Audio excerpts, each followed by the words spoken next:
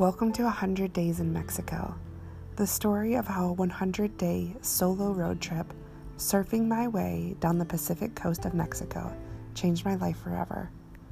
Ready to go on a road trip? Strap in, let's do this.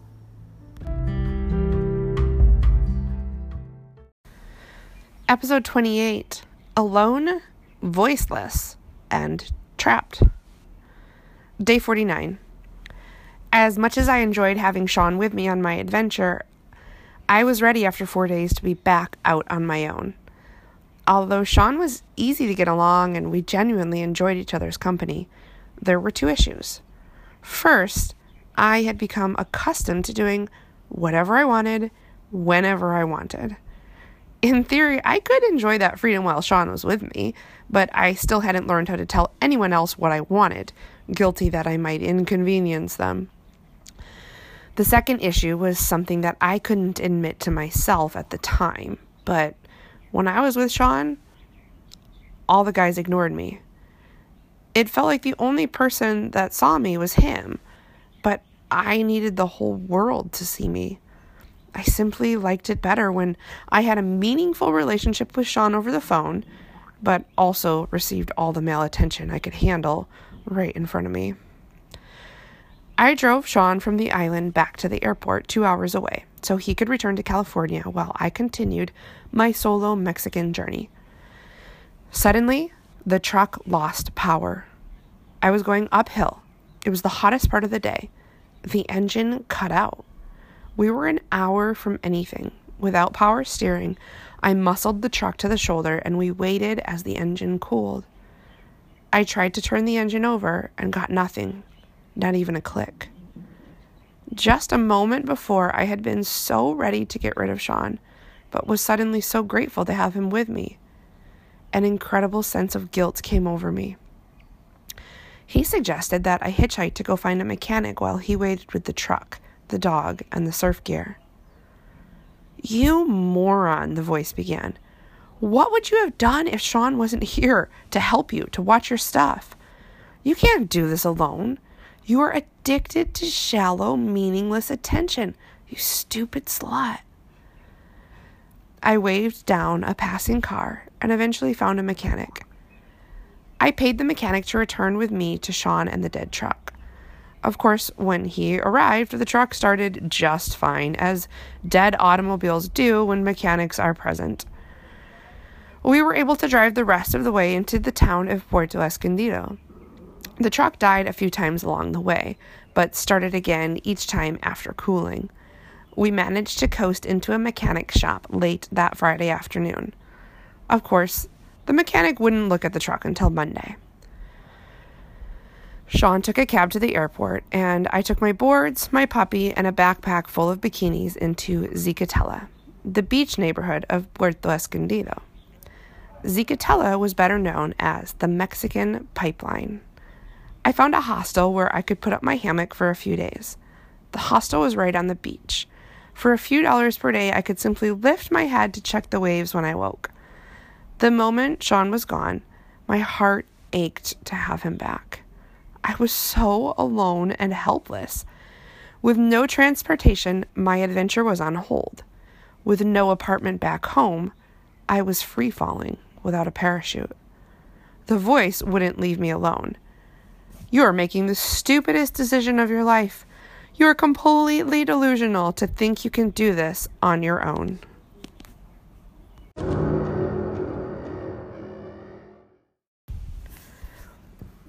I phoned Sean as soon as I knew he would be off the plane back in San Diego. I told him how much I missed him. I told him I was so nervous about the truck and about money and about no longer having a backup plan in San Diego. In true Sean form, he was nothing but supportive. He told me to enjoy the setback as part of the adventure. He told me I could stay with him for as long as I needed when I returned to San Diego. He told me I was doing the right thing. On Monday, I tried to call the mechanic, but I couldn't get a good connection on my American phone. When I finally did get a hold of someone, the only thing I understood was mañana, tomorrow. This fruitless process repeated itself on Tuesday and Wednesday. From what I could understand, the mechanic's secretary was telling me that I needed a different mechanic, one who worked with electrical problems. But I really couldn't pick up much of what she said. After 5 days, I realized that nothing was going to happen with my truck unless I made it happen. I knew I needed help with Spanish, so I walked into town and looked around for people I recognized from surfing who might be able to help me. After wandering around for an hour, I saw one guy who spoke English and asked him for help. He looked me up and down. He licked his lips, and he said he could help me if I helped him. I felt sick to my stomach and, even worse, helpless. There was no Yelp, no Google business listings, no Yellow Pages. For that matter, there weren't even addresses. In Mexico, business is based on relationships. There is just the guy who knows the guy who can bring you to that guy. But I didn't know any of these guys. I was alone. I was getting really anxious. There were only 2 places to surf in Puerto Escondido. The first was insanely crowded, and the second was an expert-level punishing beach break known as one of the heaviest, that is, most dangerous, waves in the world. I tried surfing at the crowded place and damaged my board when a beginner hit me on the first attempt. On the second attempt, I cut myself badly on a rock trying to avoid the other surfers. On the third attempt, I got no waves at all, so I quit surfing. The second place terrified me.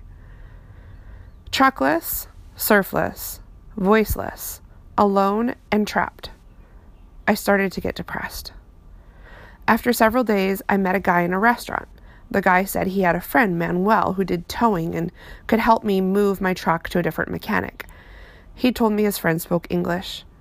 I sent Manuel a WhatsApp and made plans to meet at the useless mechanic shop in the morning.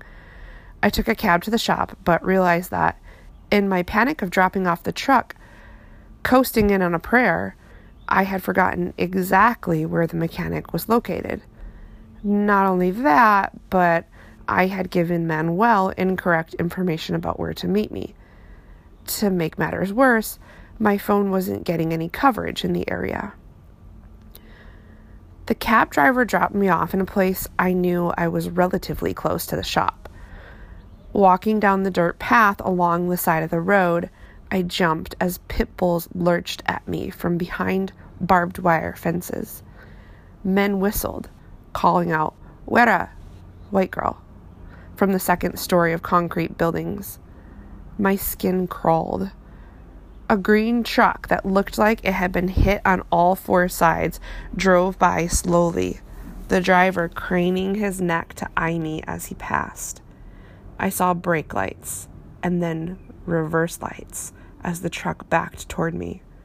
Adrenaline pumped through my already stiff body. I pulled back my shoulders, sucked in air, looked straight ahead, and started taking longer strides.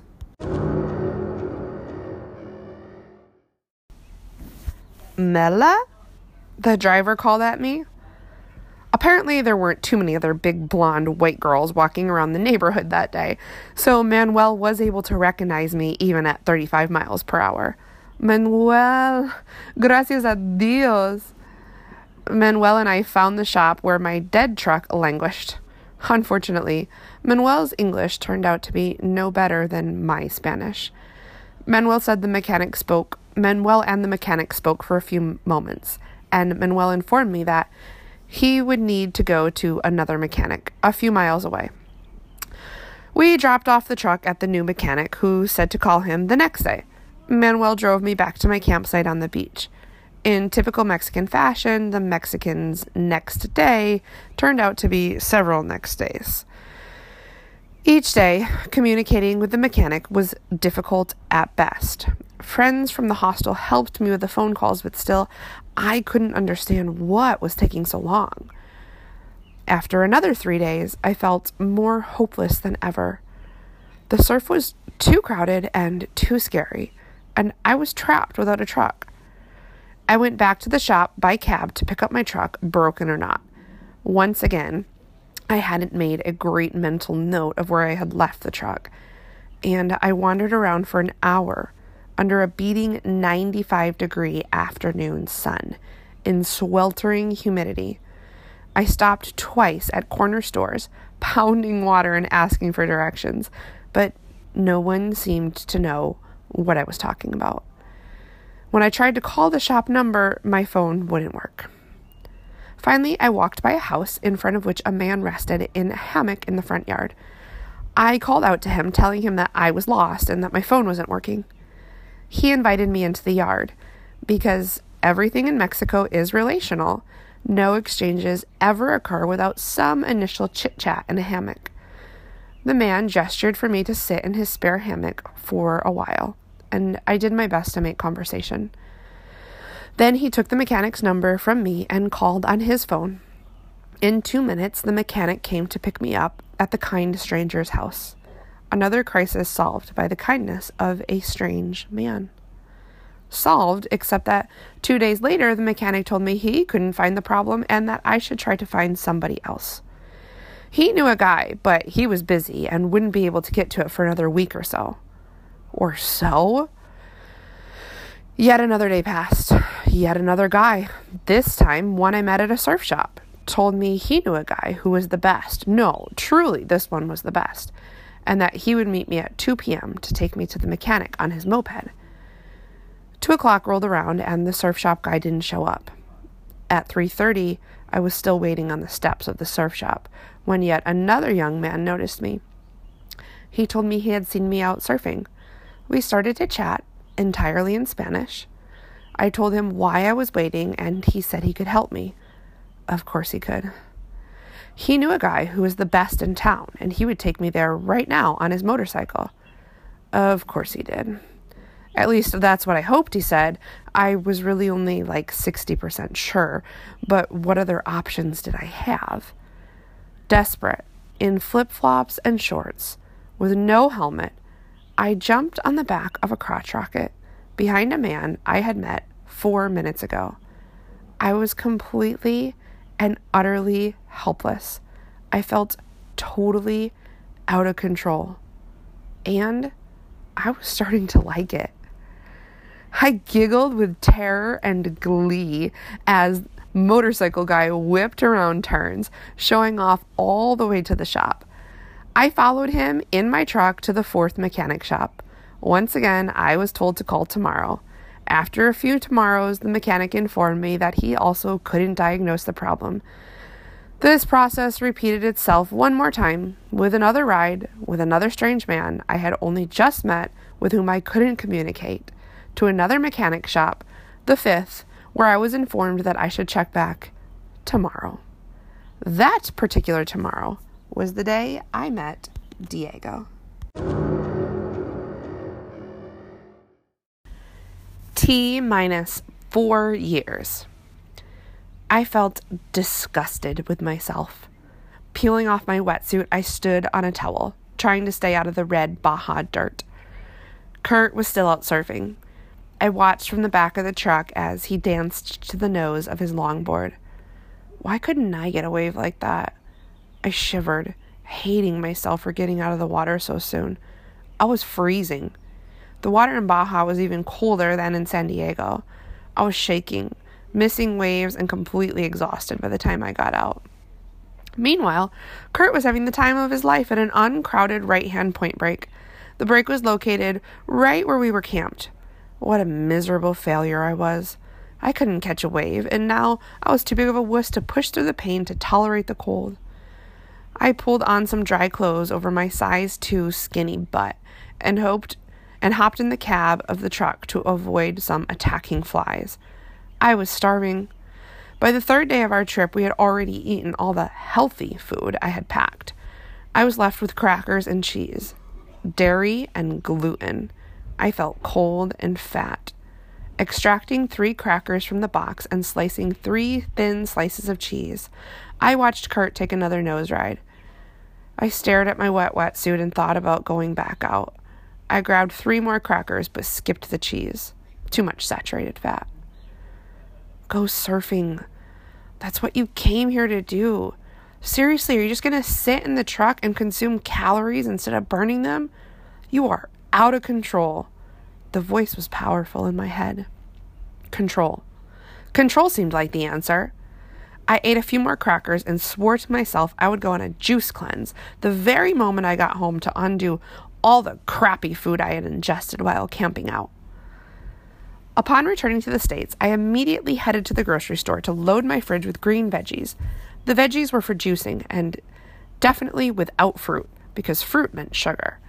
After 2 days of pure white-knuckled willpower to chew not a single thing, I grew high from the control buzz. A 3-day cleanse extended into 12 days of starvation and 8 pounds of weight loss. My size zeros fit again. Victory. Maybe I sucked at surfing, but at least I still had some control in life. Back in Oaxaca. Diego was gorgeous. Like most Mexican surfer dudes, he was chiseled. His shoulders bulged and his abs rippled. His skin was the most incredible shade of maroon. But his smile, oh, that smile, it took up his whole face. His voice was raspy and oh, so sexy. I met Diego while surfing on the day that the 5th mechanic failed to help me. Having no other options, I was trying to make the best of surfing the insanely crowded Point Break. Diego paddled over and greeted me in Spanish. Ears full of water, I struggled to respond intelligently, so he switched to English. We chatted about the conditions that day and for how long I was in town. After a few minutes, he caught a wave and threw a ridiculous aerial maneuver at the end, trying to impress me. I caught the next wave and danced lightly to the nose of my longboard, stuck my toes over, and cross-stepped back, equally trying to impress. It worked. We got out of the water together and headed to the cantina. He bought a coconut for me and a Corona for himself. We sat on the beach talking Spanglish for the next 3 hours. I told him I wanted to go for a run, and he said he would wait right there for me. 60 minutes later, he was still on the beach, waiting for me. I told him I wanted to practice yoga, and he said he would wait right there for me. After another hour, he was still there, waiting for me. Then I told him he was hungry. I was hungry, and he took me to dinner. Not having my truck, stuck in a place where the surfing wasn't ideal, I felt helpless and alone. Diego offered to help me find the right mechanic, and like the 5 guys before him, I took him up on his offer. If I ever wanted to get my truck fixed, there really weren't any other options. After a couple of tries, Diego and I did manage to locate the right mechanic, one who would actually help me, but something was strange about our interaction with the mechanic. Mecánico Sanchez would speak in Spanish to Diego for a few minutes. Diego would then turn to me and say, "He's going to fix it. Let's go." Only he said it in Spanish. In fact, in front of other men, Diego refused to use English with me. I asked him to explain what the mechanic said, but he wouldn't. He simply told me it was taken care of. As soon as we got in the cab to leave, he informed me that those guys knew him, and they feared him. He said my car would be fixed, quickly. But that's all he told me and would not elaborate further. Diego had it under control. I could relax. Or at least that is what I tried to do. For the next 3 weeks, Diego never left my side for any time longer than an hour. I phoned Sean. In 3 minutes, we were over.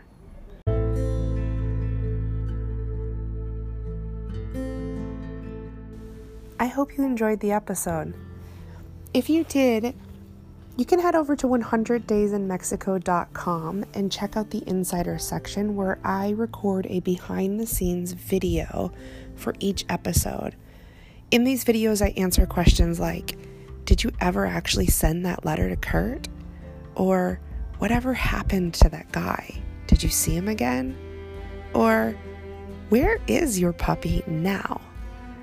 So for the answers to these questions and an insider's behind-the-scene look at every episode, head on over to 100daysinmexico.com and sign up to become an insider. It's about the cost of a latte per month, and there's a whole lot of value in there. Until next time.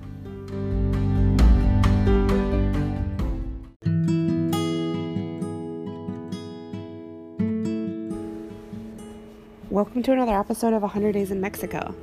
This is the story of how a 100-day road trip, surfing my way down the Pacific coast of Mexico, changed my life forever. Ready to go on a road trip? Strap in, let's do this.